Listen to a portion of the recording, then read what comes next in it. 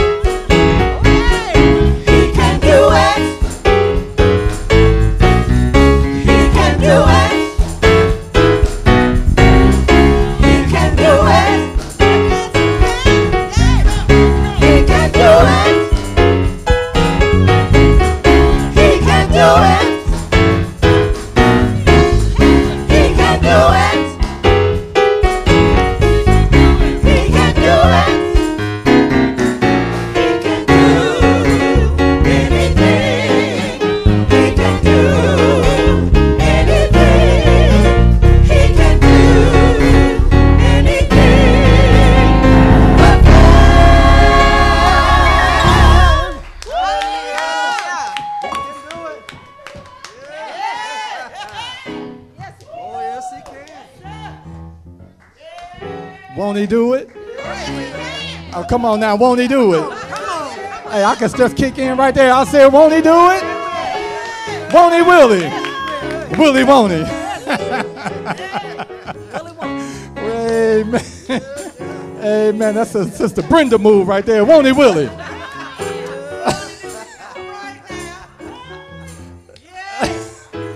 Amen. That's how you worship. Amen. God is so good. He will do just what he said. We praise God for you this morning. We also want to just send a shout out and a hand. Can we just praise God for our junior ushers? Amen. On their post. Amen. Hold it down. Keep them in order. Keep us in order. We praise God for you. We are on the move here as we now transition to our time of prayer. It's a beautiful thing to know that we serve a God that when we call on him, he doesn't just listen and take notes and log them in his portfolio, but he actually responds. He actually answers. Many a times I've called on him. I've called on him this week, and he showed up. Amen. And so I know prayer works. I know that prayer changes things as well. There's been times when the enemy had plotted a course against me and against my family, and I entered into that time of prayer. I'm not talking about that loweth, thoueth. I'm talking about that prayer time. Anybody ever laid prostrate before? Anybody ever just cried out to the Lord? Anybody ever just poured it all out? Oh yes, I laid it before him, and he changed the course. He changed the direction. And so I know prayer works. Now I don't know what you're going through. I don't know what's ailing you or what's pressing against you, but what I do know is that there is not a single one of us in here that don't have something going on in our lives. Hallelujah. I know we look good, smelling good. You may even be feeling good in the midst of all that is going on. But I don't believe God created us to just go through it. But he created us with the authority and the power to speak to the mountain. The Bible says that the mountain will be moved. And so as we gather our thoughts, as we approach God's throne, we want us to remember our family members who are traveling and who will be traveling. We also want to remember those that are battling with health challenges. We have a few members that are having some health issues, and so we want to lift them up in prayer as well. And I'm quite sure some of us are sitting here and we had to press our way out of the bed. Yes, but we're here by the goodness and the grace of God. And so we want to pray for you as well. For those of you who choose to come close to the altar, we do want to welcome you to come at this time. And for those of you who choose to remain in your seats, we just ask if you can reverently kneel as we approach the throne of God. It is prayer time.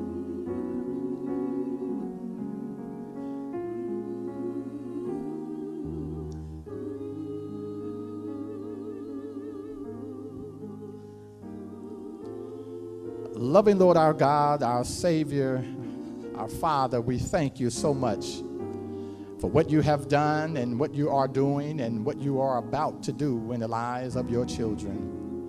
Father God, every time we come before your throne, we are mindful that we are not deserving of any of this.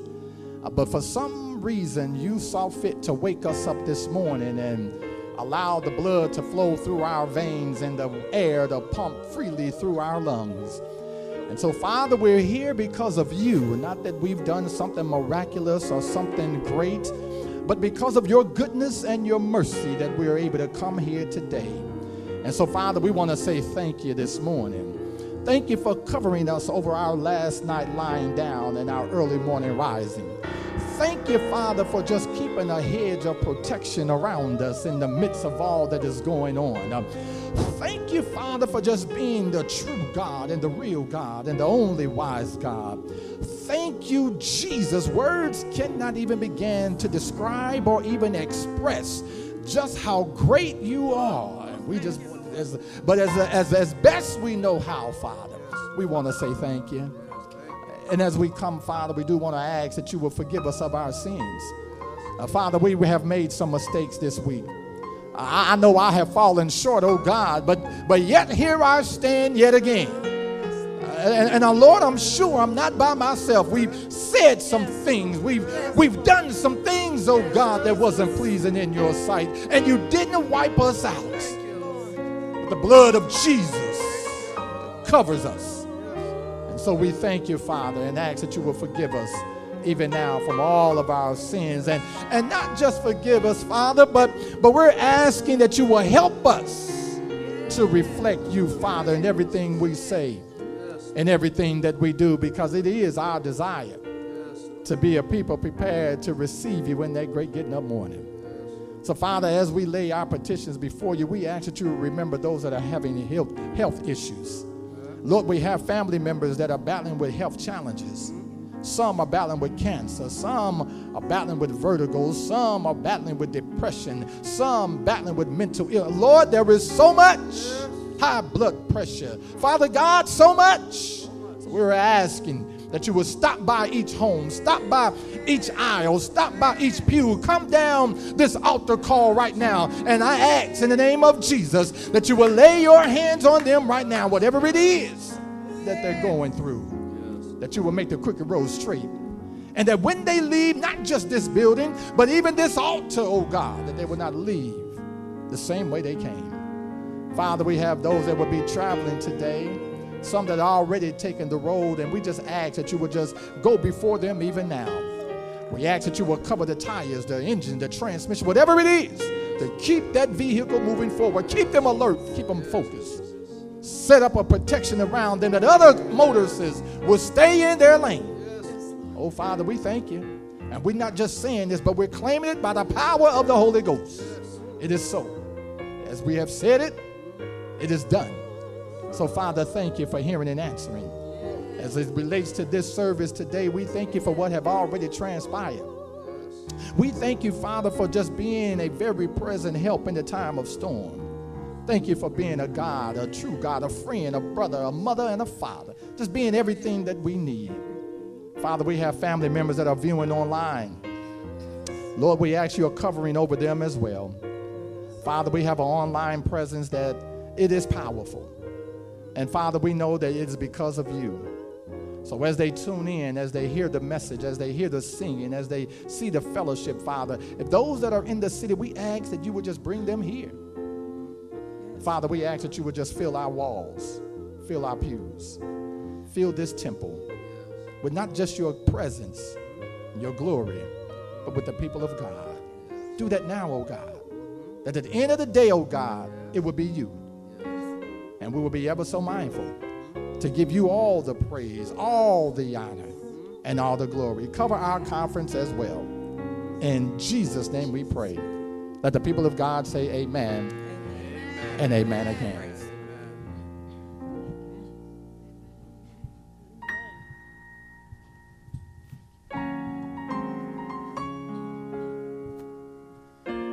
Good morning, church family. Oh, you can do better than that. Good morning, church family. Good morning. All right, glad to see everyone's smiling face. I know if you didn't notice, I wasn't here last week. Me and Lakita were out. And I want to talk to you a little bit about time today, our stewardship of time, talent, temple, and treasure. Today I want to focus on time. You know, Jesus said to his disciples, come aside and rest for a minute. You know, take some time out. I know y'all busy doing what I asked you to do, but it's okay to take a break now and then. And he gives us his blessed Sabbath every 7 days, so we can take a break at least 7 days. But it's okay to take a little more of a break. So last week we took a nice break, and we went way up to New England in Maine and Vermont, New Hampshire, all those areas. you know, to see the nice fall foliage and the leaves and the trees. And it was so beautiful. The leaves are just magnificent up there. And I was so surprised to find out that Vermont and New Hampshire, both states are just full of mountains and forests. I didn't know that. Being from Missouri here, it's flat. You don't see any mountains down here. And when we see forests, they don't last for long, a few miles, and then you back to flat. Up there is all mountains, all forests. And the trees were just as bright as this shirt I'm wearing, that bright orange, red and green and yellow. And it was a great time. We went hiking, rode around these little villages and towns, sightseeing. And it's kind of funny when you see those little villages. Here in St. Louis, it's city, right? Mm-hmm. They got a few cities, but most of these little villages, like 20,000 people or 5,000 people. And it was just so much fun, so relaxing, so peaceful. We went to the highest mountain on the East Coast, looked out over the Atlantic Ocean. You could see Canada. We're only 50 miles from Canada. You can look off the mountain and see it. And I said, isn't God good? Yes. All this beauty out here, we need to take time to get out and enjoy God's beauty. Mm-hmm. So we came back and we had a short changeover in Chicago. And I was just thinking about it when I saw the pastor. He's up moving. I'm thinking the pastor, he's a two-stepper. Right. Chicago two-stepper, the way he moved. So we were in Chicago for the layover, and we had to get there. The plane was an hour late, and you don't want a connection to be an hour late, right? Because they're not going to wait on you. But somehow the pilot made up an hour in the air. And we got there, and I looked out the plane when I said, that's our connection right there. I said, let's hurry up. Well, you can plan to hurry up all you want, but once people stand up, you stuck. Right there in the aisle, we waiting, and I'm like, they could have told those people, let us off first, because we got a connection. So we hustled off. We ran to the very next gate. God is so good. It's the next gate. So we could see the plane, and we ran across there, and I said, hey, this is our plane. Let us on the plane. And the door was still open. And the lady said, it's too late. And I said, what you mean it's too late? The door is open. We right here. We got our stamps. We got our boarding pass. She said, no, you can't get on. I said, this is our connection, and we just got off that one. She like, you need to talk to customer service. So I ran over to customer service. I talking to customer service. She said, I don't know why she sent you to me. She's the one decides if you can get on the plane. And I looked back over there. She had shut the door. And once you shut the door, you can't get on. It's a law now. You can't get on. And I'm thinking to myself, ain't this something? It would have taken her 4 seconds.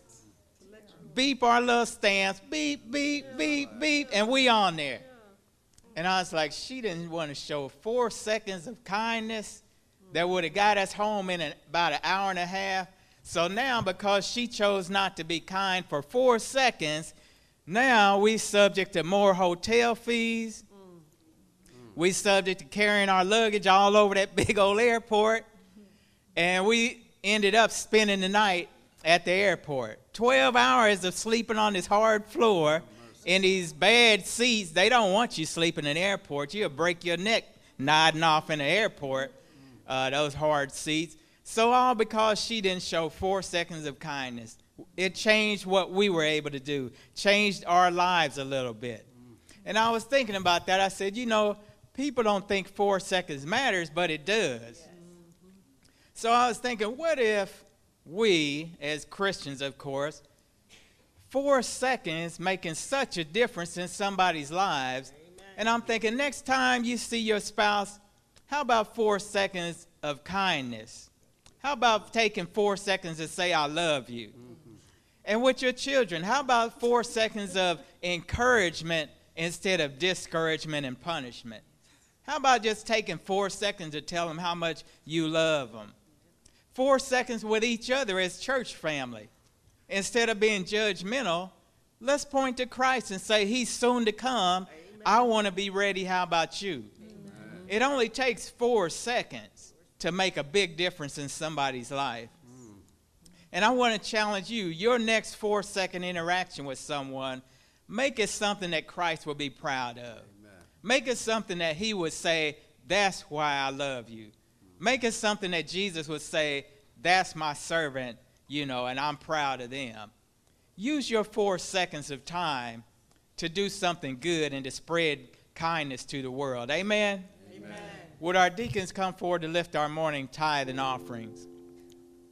We thank you so much for being so faithful in tithe and offering. You see our lights are shining brightly.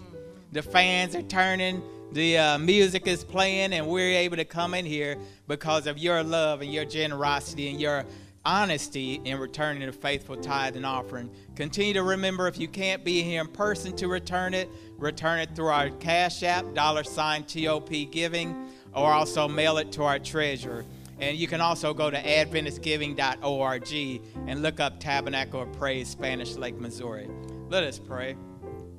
Lord, we thank you for this beautiful and blessed privilege you've given us of sharing our time, talent, temple, and treasure with others to show forth the love of Christ. Bless us, dear Lord, to be honest and faithful in all that we do. May others see Christ in us, and may they inquire also how they may be saved. Bless this offering which is being given in tithe, that it will be used for a worthy purpose of spreading the gospel message to all the world in this generation. In the name of Jesus, amen. Amen.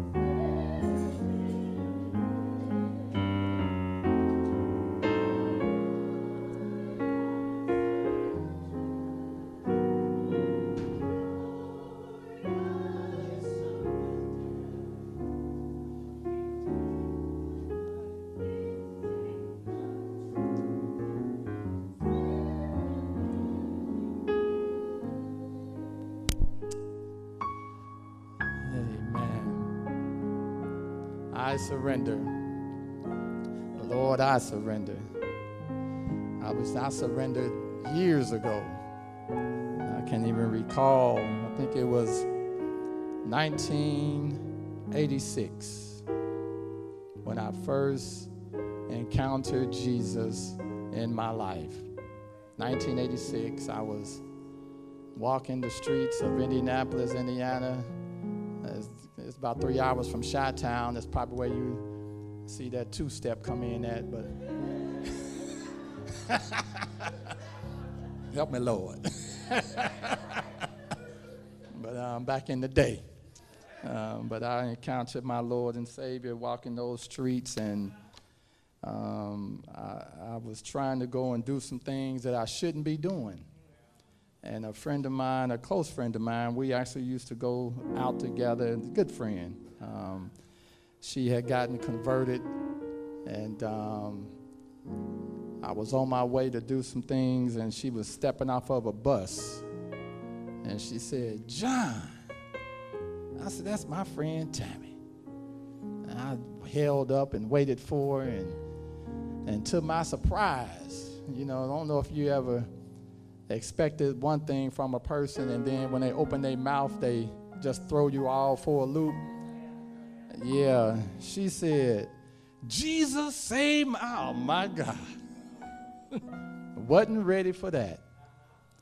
And because we were good friends, I didn't want to kick her to the curb or play her down or be, so I listened to her talk about her God.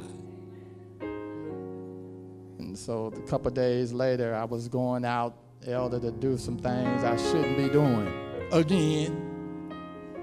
So I said, Tammy normally gets off on the bus on 10th Street, so I'm going to go on down to 16th Street. Y'all know where I'm going with this. And I live on 10th. So I'm literally going out of my way to avoid my sister Tammy. And so right before I put my hand on the handle, "John." True story, true story. So I turned and looked, and Lord have mercy, Tammy Shirley. And we walked, and she talked about her God, and I had stuff in one pocket and stuff in the other. And she talking about her God. And I'm going to tell you the truth, and I'm going to tell you, before I knew it, I don't know when it all happened, but one day, Elder, I'm knocking on Tammy's door, wanting to hear more about Jesus. To the point to where Tammy was so powerful. I'm not sure where Tammy is now, but Tammy was so in love with Jesus. She had about 6 of us sitting in, and I don't sit Indian style.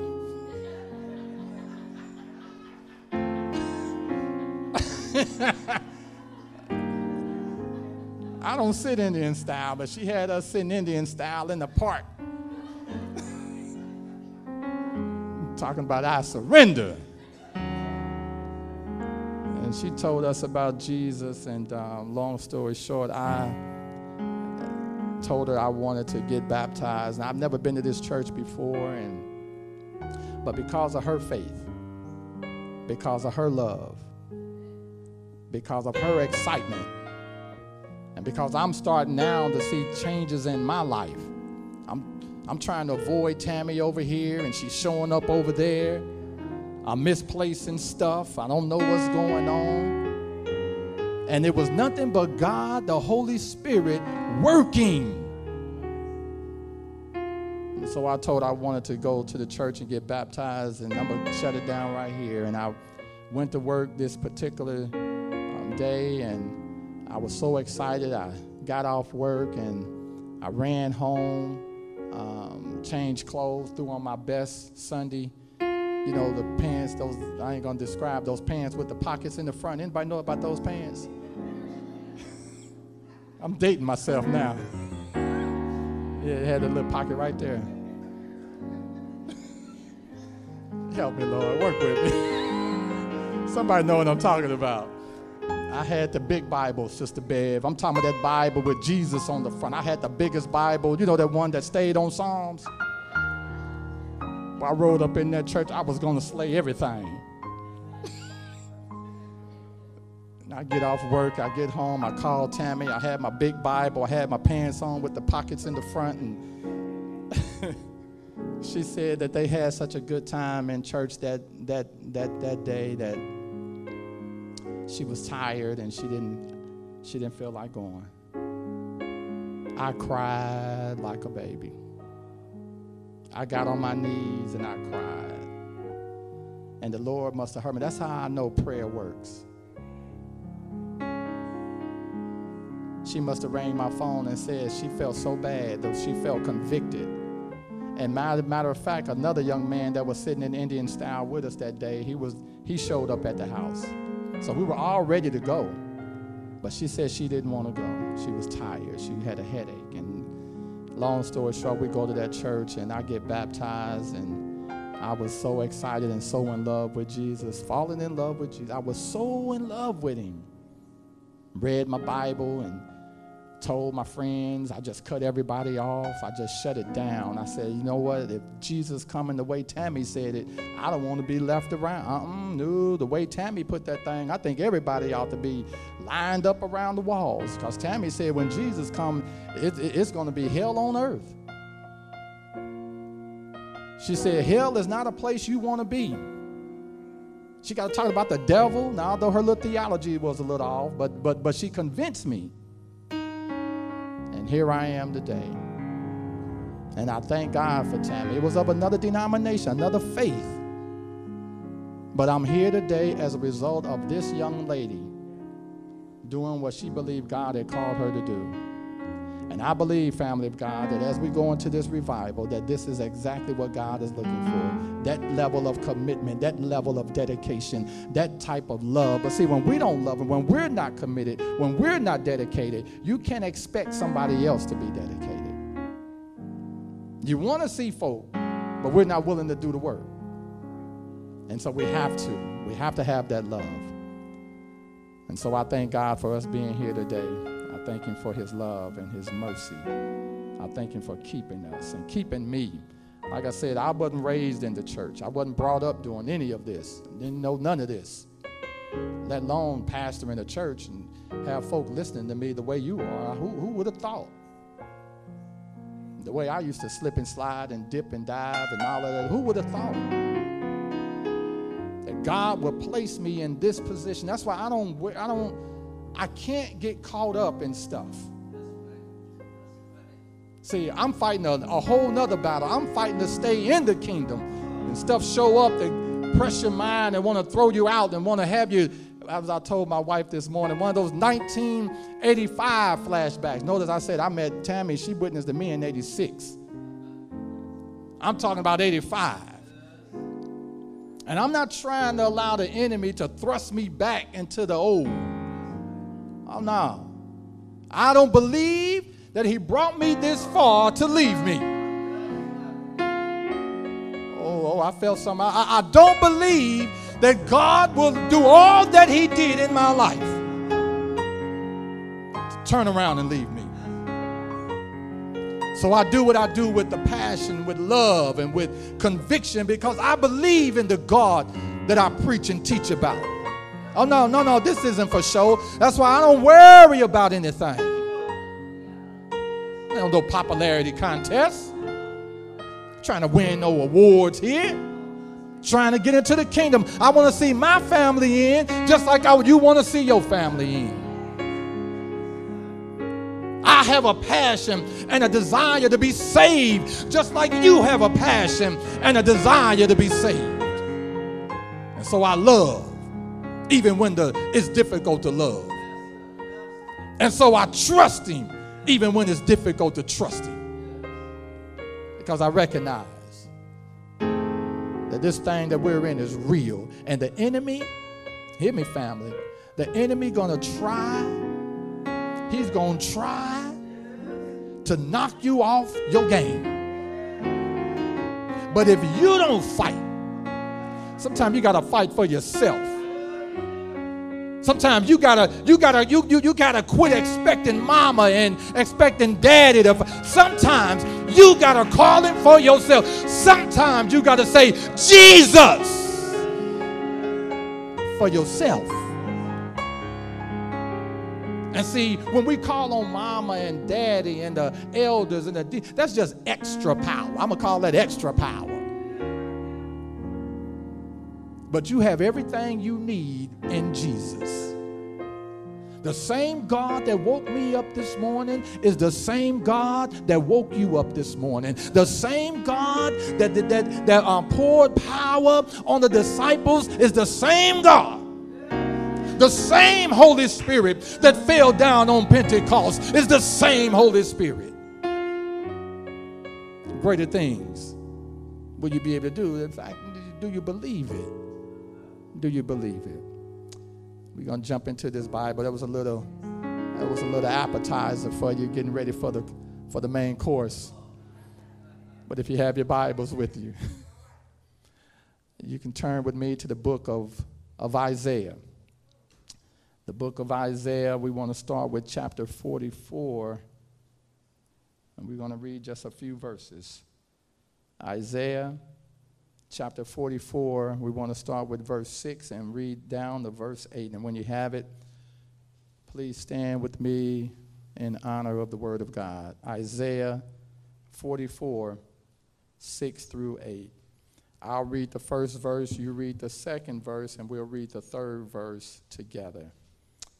Thus saith the Lord, the King of Israel, and his Redeemer, the Lord of hosts, I am the first and the last. Beside me there is no God.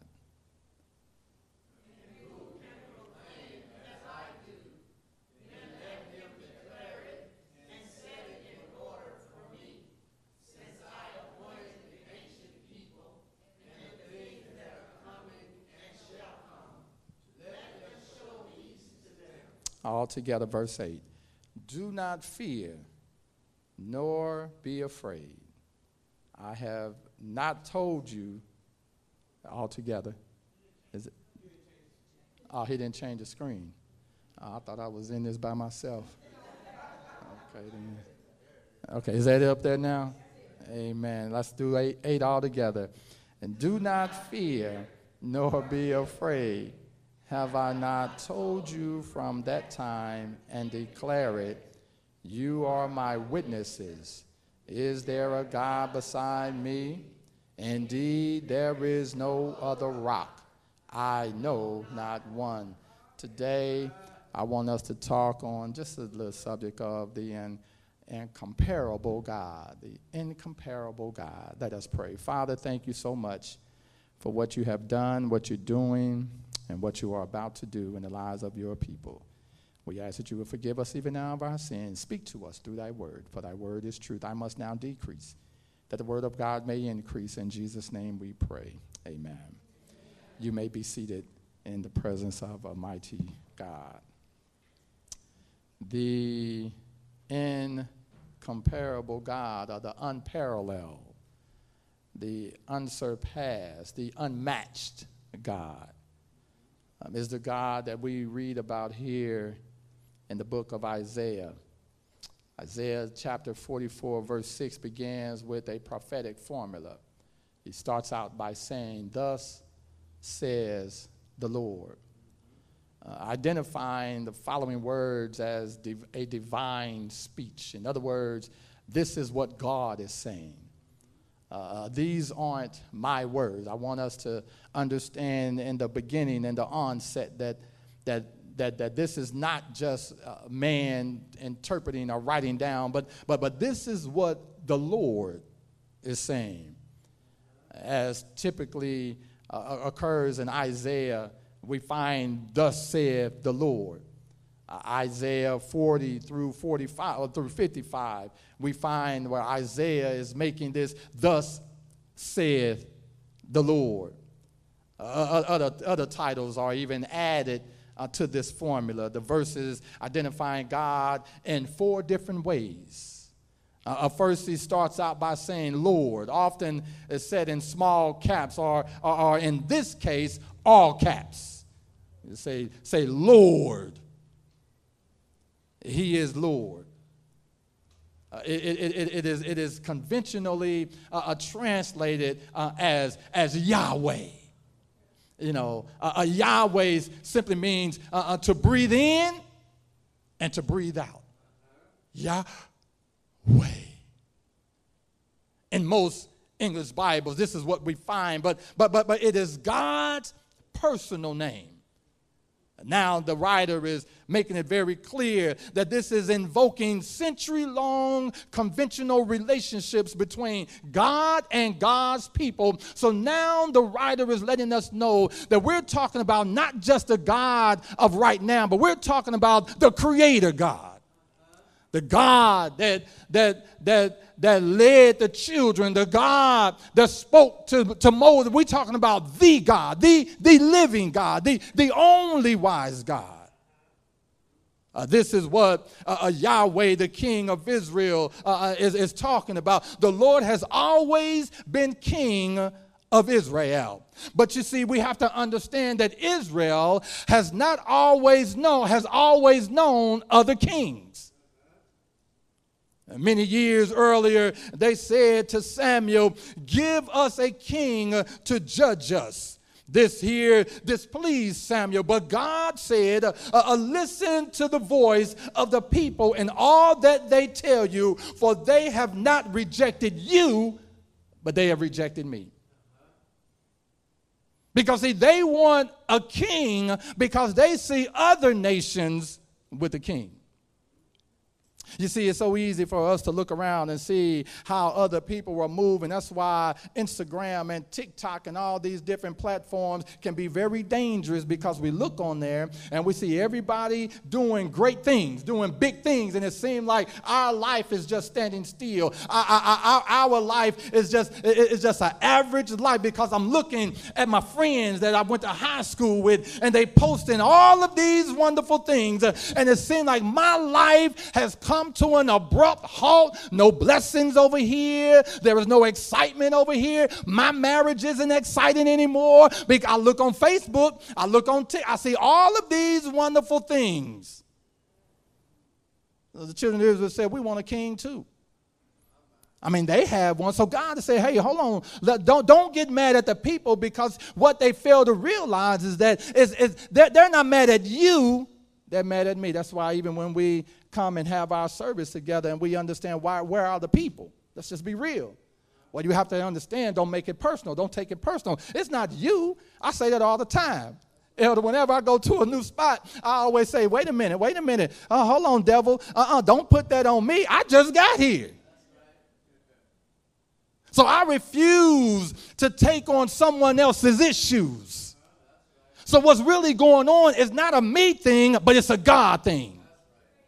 Just be clear, tell the truth, or shame the devil.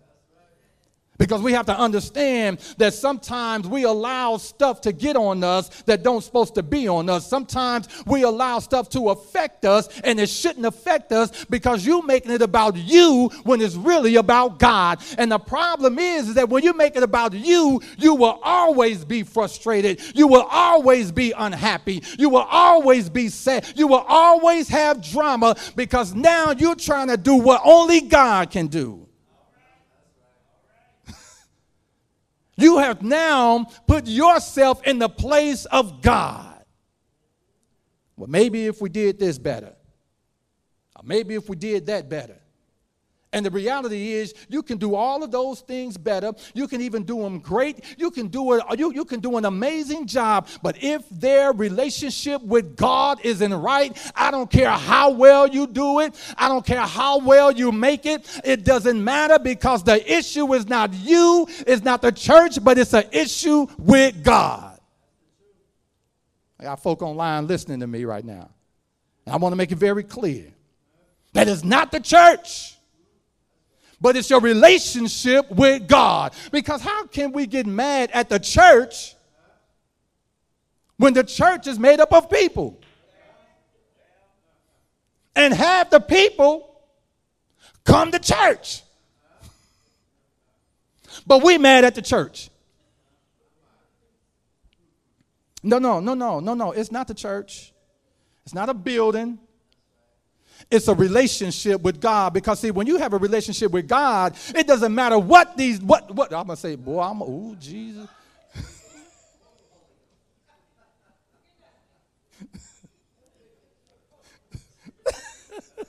Boy, you should have saw y'all face. I was like, oh Lord, Pastor done went in. He done went in deep. Told you 85. Just keep that in mind. 85. And then when you say 85, then you say, Lord, help the pastor. So when you say 85, help the pastor. Don't leave that part out. You say 85, help the pastor. Because it's not us. It's not me. But it's our relationship with God, because again, like I was trying to say, it doesn't matter who's in here and who's not in here. If you have a strong relationship with God, and I get it. And we're in the text. I get it. Because see, I can't see God the way you see God. Well, God is moving me in this direction. Well, let me tell you something. God is not the author of confusion. God don't just be doing stuff over here and then he say he's going to do something different over there. The Bible says test the spirit by the spirit. And so let's just be real, and let's just be upfront, and let's be honest with ourselves first, and quit looking outside ourselves. Let's just take a pause for the cause, and let's quit looking at all the stuff that's going on Capitol Hill. Let's just kick that to the curb. Let's quit looking at all the stuff that's going on in the police. And I get it. Kick it to the curb. Let's just quit looking at all of this stuff that's going on with the president. I get it. I realize it. Let's start by looking at what's wrong with us, with me, right here. Let's start there. Let me get my relationship right. Let me get my commitment level up before I expect somebody else's commitment level to be up. Let me get my tithing intact before I try to check somebody else. Let me get my time together with Jesus together first before I try to get on somebody else about their time. And so God is making it here in Isaiah, he's making it very clear. Okay, don't get mad. Don't look at other folks. See, they're not mad at you. They're mad at me. They're upset at me right now. He said, just listen to their voices. And so we understand and know that the word of God is very clear. The word of God is very pronounced. He says, listen to their voice. However, you shall protest solemnly to them and shall show them the way of the king who shall reign over them. So in other words, what you need to do, but show them Jesus through your life. Don't throw stones. Don't get mad at them. Don't go, hating on them. Amen. Let's not do that. Let's show them Jesus. Let's continue to promote the kingdom of God. Let's continue to show the love of God. Let's not throw no haterade out there. But let's show them the love of God. Yes, they dress a little different. Show them the love of God. Yeah, they may not be eating the way I get it. Show them the love of God. Let's not make this thing about us. But let's make it about the one who was trying to save us. And so we understand and know that Saul was the first king, then David, and then Solomon, and then the profusion, this here profusion of good and bad kings came about. And now the children are saying, listen, we want a king like everybody. And all this stuff came about as a result of them wanting their king. And God is saying, just let them have it. Let them have it. Let them have that moment.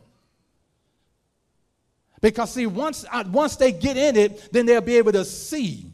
Sometimes it's hard to see stuff when you're on the outside looking in. Sometimes you see better when you're inside. Your perspective change.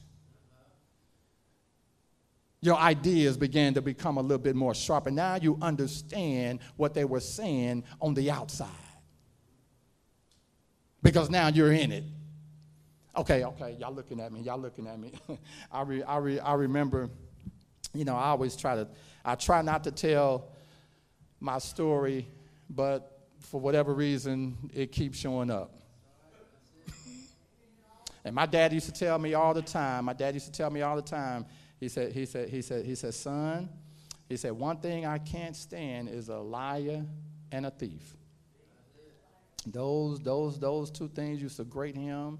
And it wasn't until I had somebody steal from me and lie to me that I understood exactly what my dad what he was talking about. I mean, I literally had somebody come in my room and take $5 off my dresser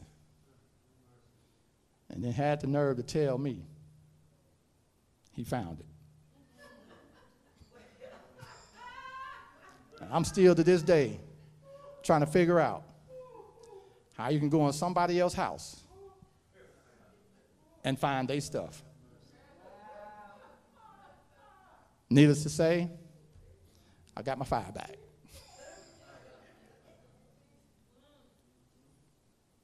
And so there was this here, a God is saying, listen, I need you to understand, thus saith the Lord, the King of Israel. I am the King, whether they want me to be their king or not, whether they like it or not, whether they profess it or not, whether you believe it or not, it doesn't matter. I am the King. This is what the Bible is saying.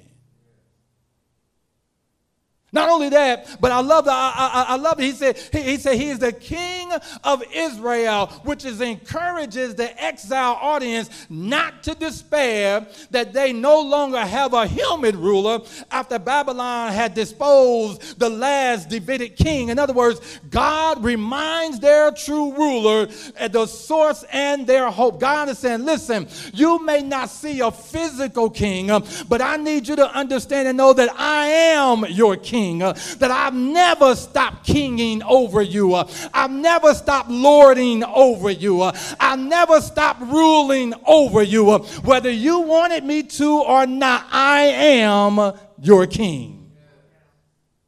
And I'm going to be honest with you. I try to be as transparent as much as possible without making myself looking scary. Because sometimes you can tell too much about yourself and you have folks sidestepping you when you come down the street. Somebody know, and so I want you to know, and I want you to understand that God, whether you believe it or not, God is still in control. That he still reigns supreme.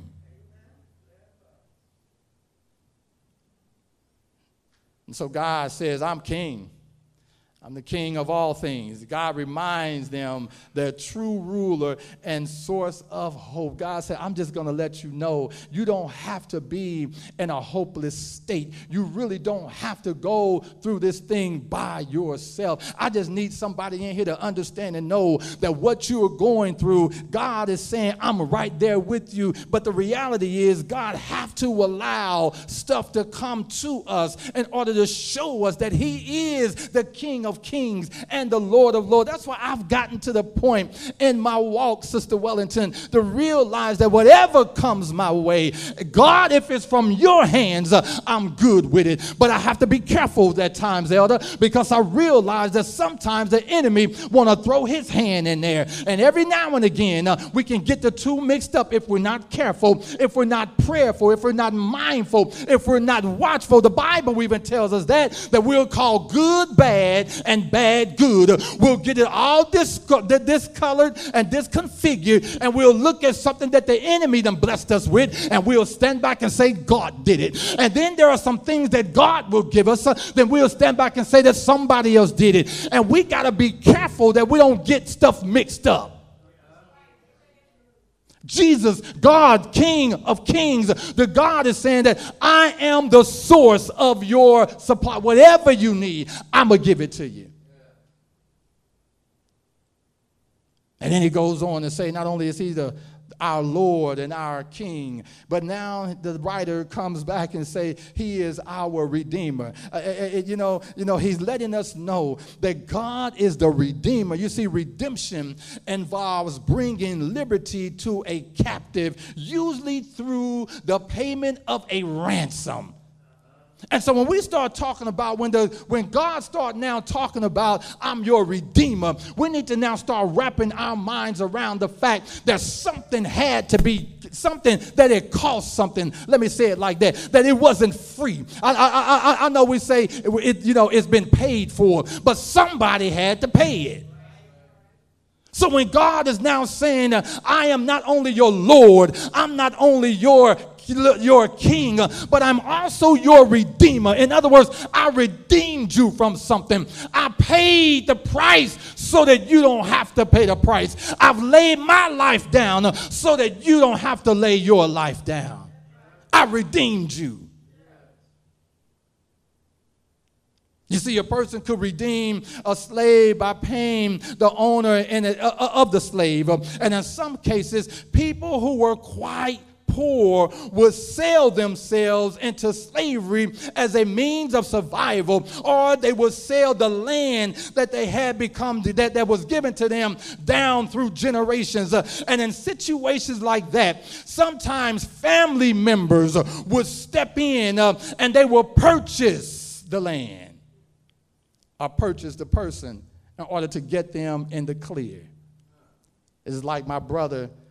If my brother was in a bind and he ended up selling himself or selling his property, what I would do as his brother, I would come and I would purchase it, and then I'll let my brother go free.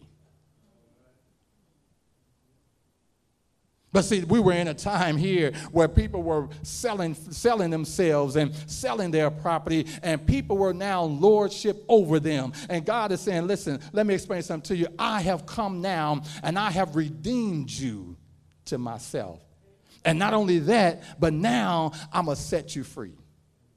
I'm going to set you free from the penalties. I'm going to set you free from all of the taxes. I'm going to set you free from all of the issues. I'm going to set you free from all of the back. I'm going to set you free now. And the question is, family of God, what are you doing with the freedom that God has given you? He said, I've redeemed you. Yahweh's redeeming Israel is in vain. You see, Yahweh is Israel's God and Israel is his people. But yet Yahweh has a stake in restoring their relationship to the way it was meant to be. God is their God, but Israel is not seeing God as their God. But yet it didn't stop God from redeeming them.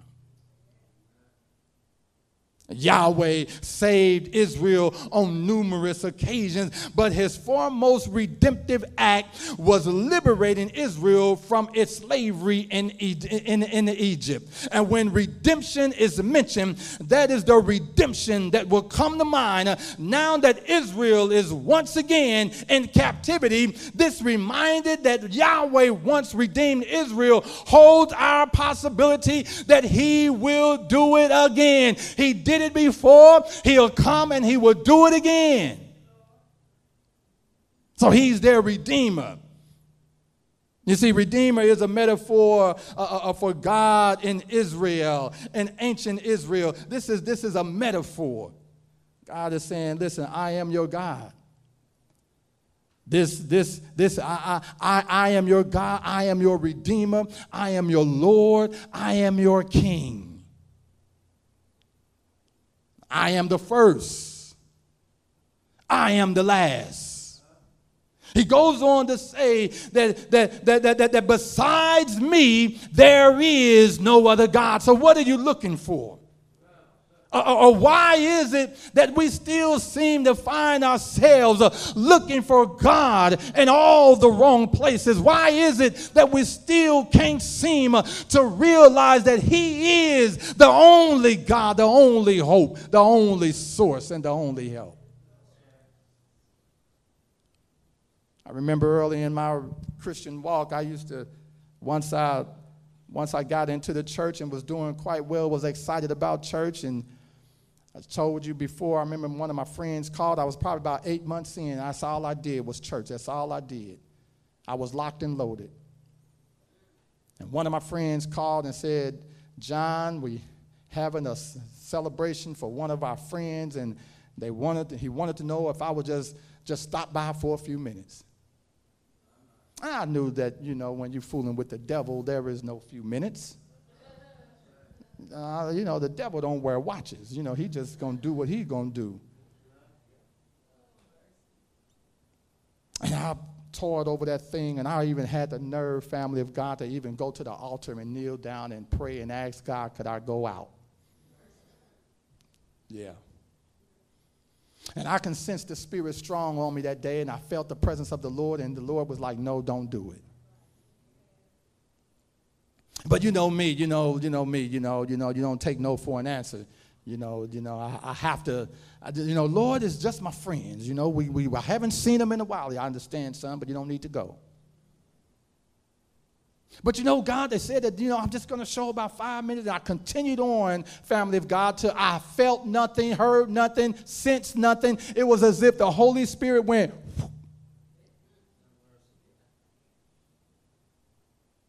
and I felt like I was at the altar all by myself.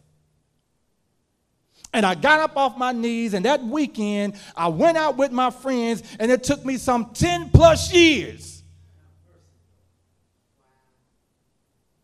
to find myself back in somebody's church. And not even going into what happened once I left the church, because you do know once you leave the church, the Bible says you become 7 times worse. So now I'm finding myself experiencing things that I've never experienced before. I'm finding myself in places that I've never been before. I'm finding myself with individuals that I've never hung out with before.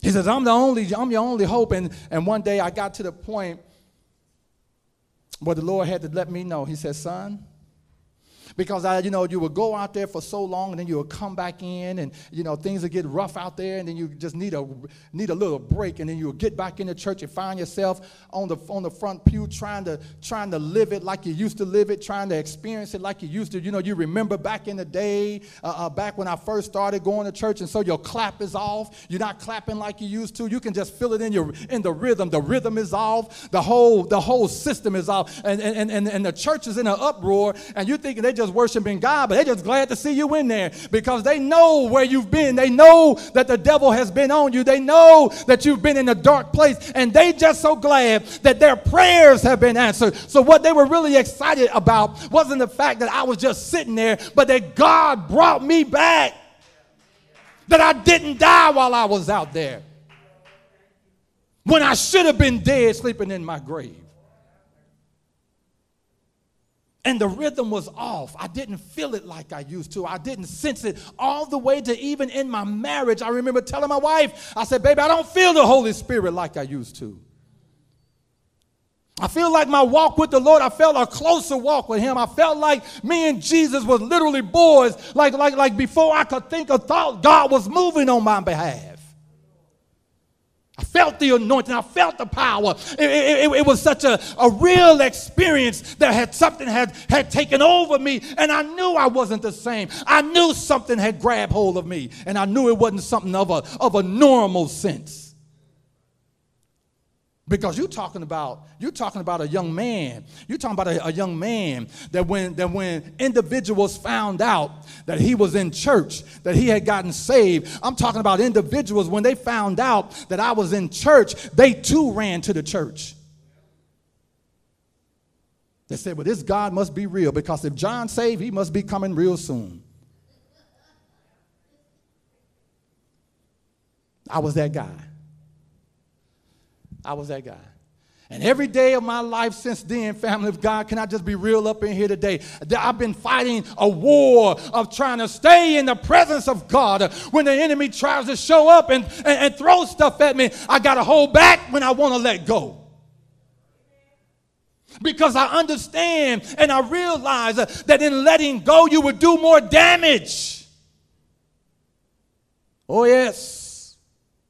And sometimes we don't realize just how powerful we are as believers, as children of God. Not just me, that's just my story. But your story is no different. That if you were to leave, it would affect so much. That's why I don't understand when folk can just come in and go out and come in and go out. And that's what the Lord told me. He said, son, you go in, you come out, you go in, you come out, you're in and out. He said, son, if you notice, have you noticed something? I said, no, Lord, what do I need to know? He said, haven't you noticed that every time you go out, you come back in? Why not just stay in? I said, well, that makes sense. Because in staying in, does that mean I don't have a problem? Yes, I got some stuff jumping off. But guess what? It ain't mine to deal with, baby. You know why? Because my Father got it all under control. I'm just a vessel. I'm just a nobody trying to tell everybody about somebody who can save anybody. And I recognize and realize that this is not going to be an easy task, that the enemy's going to throw some stuff at me. I realize that, but guess what? I got something for him. You know what I got? I got prayer. And so whenever it gets too heavy, I call on him. I say, Jesus, my Savior, you told me a long time ago that you got my back. That's how I talk to him. I said, Jesus, you told me a long time ago that you will put no more on me than what I can handle. That's how I deal with it. You understand? I don't know how you talk to him, but I say, Jesus, you said you got me, and I believe that you got me, but the way it looks like right now, it seems like it's just too much jumping right now. Could you just hold back the winds just for a little while, just long enough for me to breathe?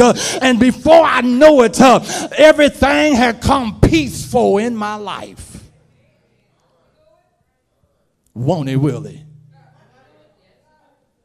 He has proven to me time and time again. And guess what, family of God? The closer we get to the end of this thing, oh yes, you think we're looking at some empty seats now. Guess what? It's going to be even more empty. And the truth of the matter is, the very person that you're sitting next to may be the very person that turned you in, because you have to understand something here, that this thing is real.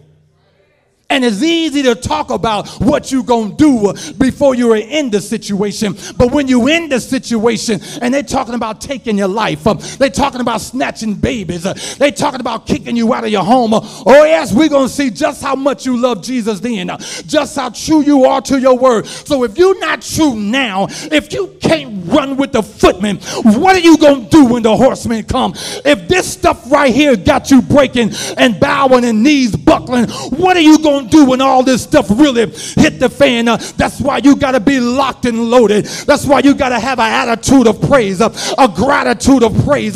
That's why it doesn't matter, come hell or high water, it doesn't matter. I'm going to trust him even when I can't trace him. I'm going to believe in him even when believing is unbearable. And I'm going to hold on even if I got to holler, because I recognize the God that I serve. He's able to do all things. He will put no more on me than what I'm able to handle. And so I got it. I took the brakes off. I can't stop if I choose to. I'm rolling with Jesus. That's all I got. I don't know nothing else. And the truth of the matter is, I don't want to know nothing else. I got everything I need in Jesus.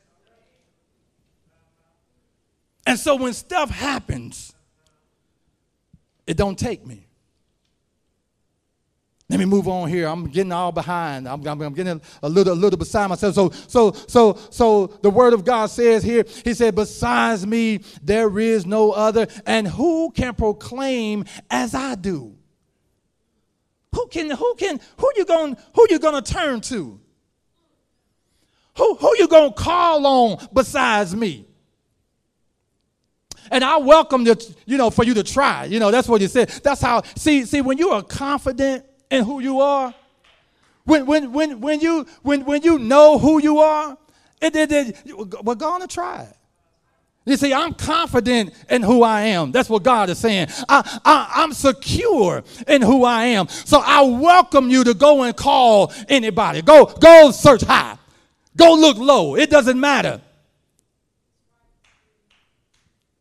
There's nobody greater. And this is what he's saying. Go ahead and look, because there is no one. Who can you go and proclaim this to? Let them declare it and set it in order for me. Go ahead and do it. And then come back and tell me who they are. And I guarantee you, you'll come back and you will say, you're the one. So why do we even continue down that path? Why do we continue to move in that direction? He says, I have appointed you, the ancient people, and the things that are coming and shall come. Let them show these to them. And here it is in verse 8. I'm about to wrap it up. He says, do not fear, neither be afraid. You see, the Israelites have many reasons to be afraid. They have seen their beloved Jerusalem destroyed and many of its inhabitants killed. They have been enslaved by Babylonians for many years, and there seemed to be no end to it. But however, Yahweh, through the prophet Isaiah, has assured Israel that Yahweh has not abandoned her. That Babylonians' power might seem legitimate right now, but it's limited. I want you to understand that what it seems like is going to go on for a very long time. It seems like everything is just going to continue to move downward. It seems like stuff is just piling up on you, but I want you to know that there is an expiration date, that there is an end date, that there is a day where all that will come to an end. And Yahweh has placed Israel in exile, and Yahweh will release Israel from exile. Now he's saying, don't be afraid. Don't be fearful. I don't need you to get caught up in what you see. I need you to understand that I have power even over that. That I have everything in the palm of my hand. So don't get caught up. Please don't get caught up. Because here it is, haven't I declared to you, the second part of verse 8, haven't I declared to you long ago and shown it to you? You are my witnesses. That's why I'm protecting you, because your life is a testimony. Oh, I wish I had you right there. Your life speaks volume. I know it looks crazy to somebody else, but I need you to look at it through my eyes, because see, they don't see what I see, and they don't know what I know. I'm looking beyond your faults, and I'm seeing exactly what you need. Oh, I wish I had somebody right there to understand that God is not looking at you right here. He's looking down the road. He's seeing you standing in pulpits. He's seeing you preaching the gospel. He's seeing you telling a dying world about a soon coming Savior. I get it and I understand that it seems like your life is messed up right now. I get it and I understand it seems like all hell is breaking loose. But God is saying, I'm looking beyond all of that, and I'm seeing a great warrior for me. I'm seeing a mighty woman of God. I'm seeing men of valor. God has said, I'm looking beyond your circumstances. I know your back is aching and your body is aching, but I'm looking beyond the pain, and I'm seeing somebody else's breakthrough through your life.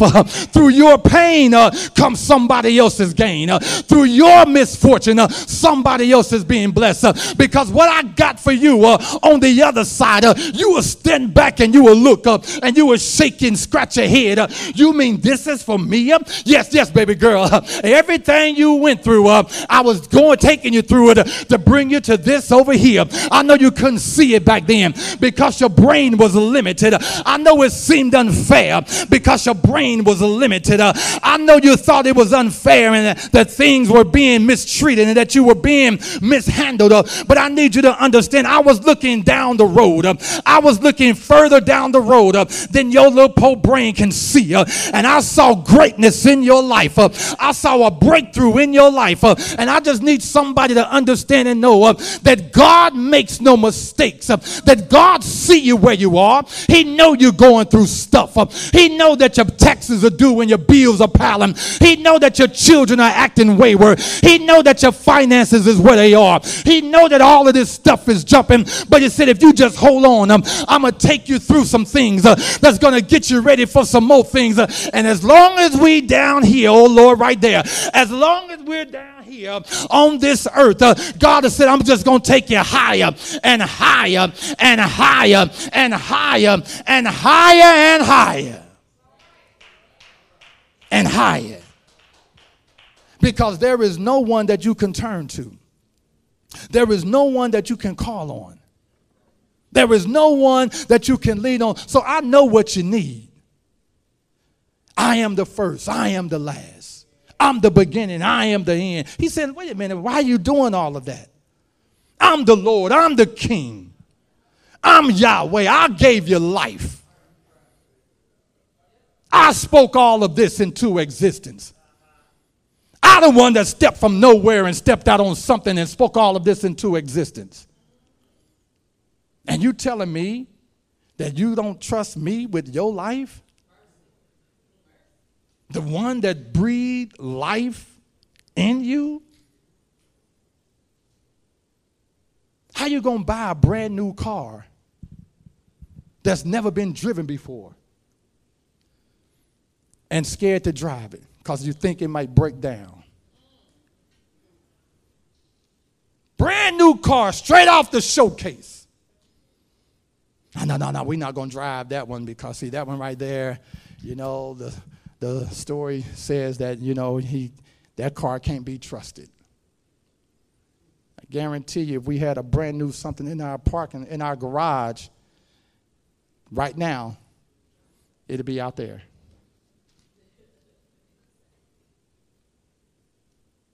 Because we won't think twice about that new car. But when it comes to God and our situation and our affairs, we play around with it. We juggle it around. Oh Lord, I don't know, Lord. I mean, you know, I wonder if he's really gone. And the reality is, he'll do it if you let him. You just got to let him. It's not rocket science. It's not hard to figure out. Just let God be God. Because he says, who is like me? Who is like me? There is no other God like me. You know, there may be somebody here that haven't made that connection with God yet. And you want to make that connection. You want to trust him a little more. You want to believe him a little more. Now, we're getting ready for our revival. We're getting ready for our baptism. And that's what I find joy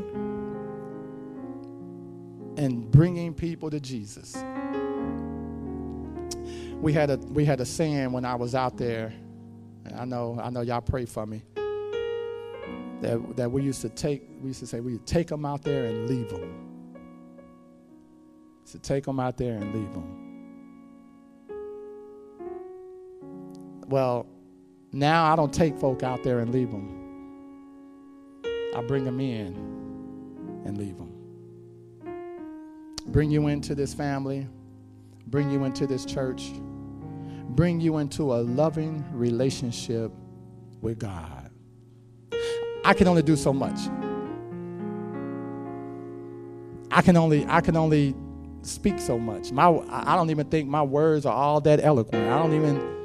I hear individuals say that was a powerful message, Pastor, that was great. But no, when you hear it so often, just being real, sometimes it can become cliche. And so I don't walk around like I have all the answers, because I don't. I look at other individuals in their ministry and it seems as if, people are flourishing, and I'm just me. But the difference is that I can only be me. I can't be nobody else. And so when I say I just want to see people in the kingdom, that's all I got. I don't have no magic wand, no magic words.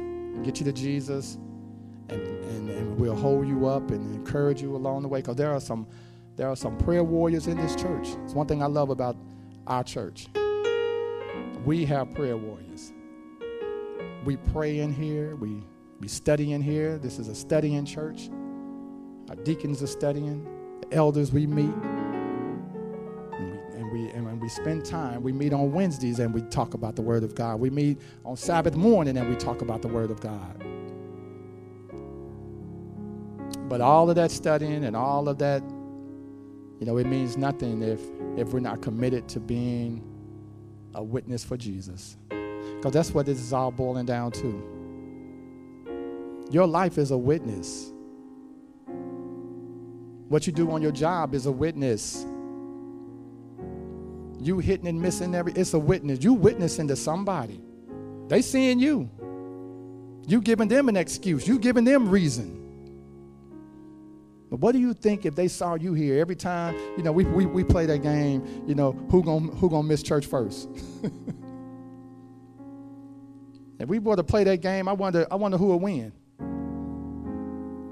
Matter of fact, let's just start right now. Next Saturday, we're going to see who's going to miss church first. Look around and take note and see who's in here. Say, nah, Pastor, we don't want to play that game. We don't want to play that game. And folk online said, I'm glad I wasn't there that Sabbath.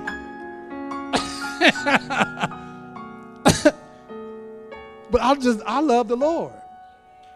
I don't need a whole bunch. I told my wife, and I'm going to end with this right here.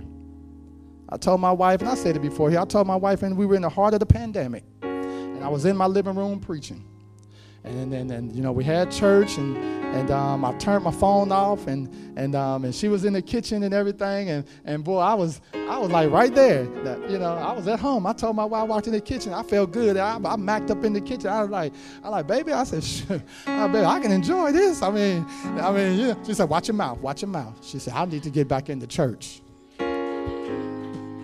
She said, watch your mouth. She said, the devil is a liar. She said, I need to be in the church. I was like, really? I was like, I'm loving this. Ain't nobody coming in my office, knocking on the door. I ain't got to worry about all that. No, I love meeting and greeting. Now, see, y'all going to look at me like, I told you, y'all going to be looking at me sideways. Say, that the pastor got to sidestep him. But you know that old saying, say, you can't handle the truth. That's why we don't tell you, because you can't handle the truth. But no, I love being here. And I was loving it before the pandemic. But what happened was in the pandemic, like with most of us, we got comfortable. Anybody get comfortable? And don't look at me like Pastor don't like us. No, I do. I love you. I got comfortable. And why is it that you can get comfortable but I can't?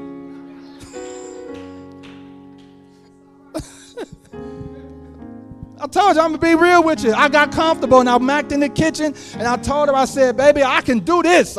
We could just stay online. I'll just preach. And when I get finished, I'll just hit in. Hey, good night. Happy Sabbath. God bless you. Amen. God, that's over.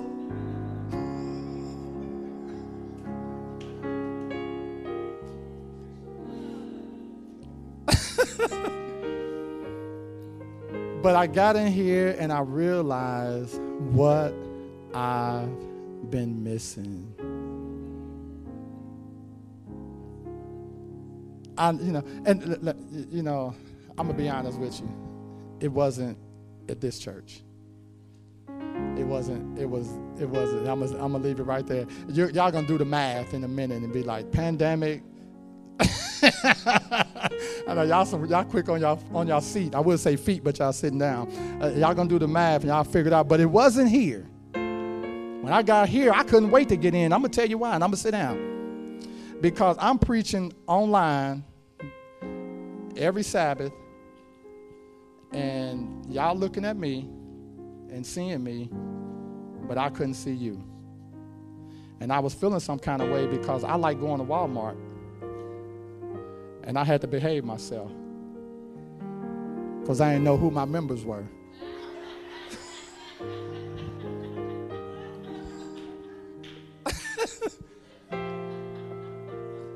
I had to pick the bread like a holy man.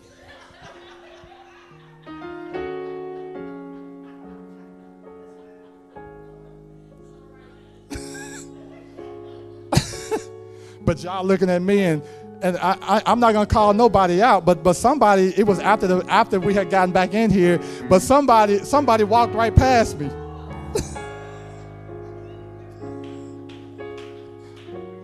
Walked right past me. I didn't call nobody out. But she was about her father's business, she said. But listen, I love you guys. Listen, I want everybody saved. And if you want to be a part of this family, just come see us, and we'll make that happen. Let us pray. Father, thank you so much for your love and your kindness and your blessings. We pray that something was said that would draw us closer to you. And as always, thank you, thank you, thank you. In Jesus' name, amen. Let's put our hands together and worship God in this place.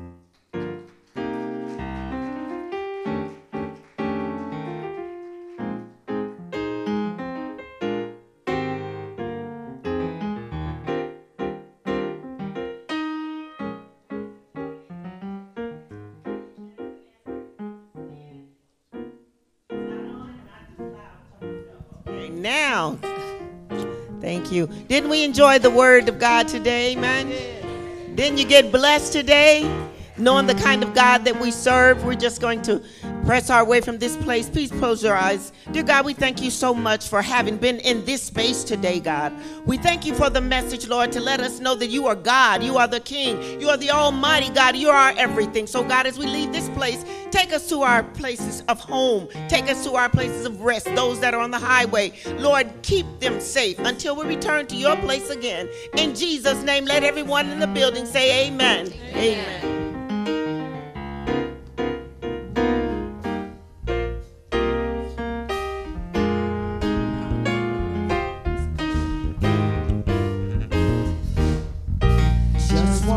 Praise you forever and ever and ever for all you've done for me.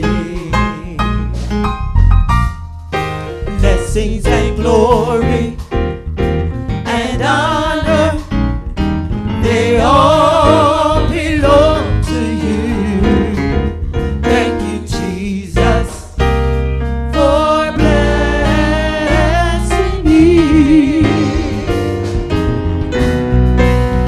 Wanna praise you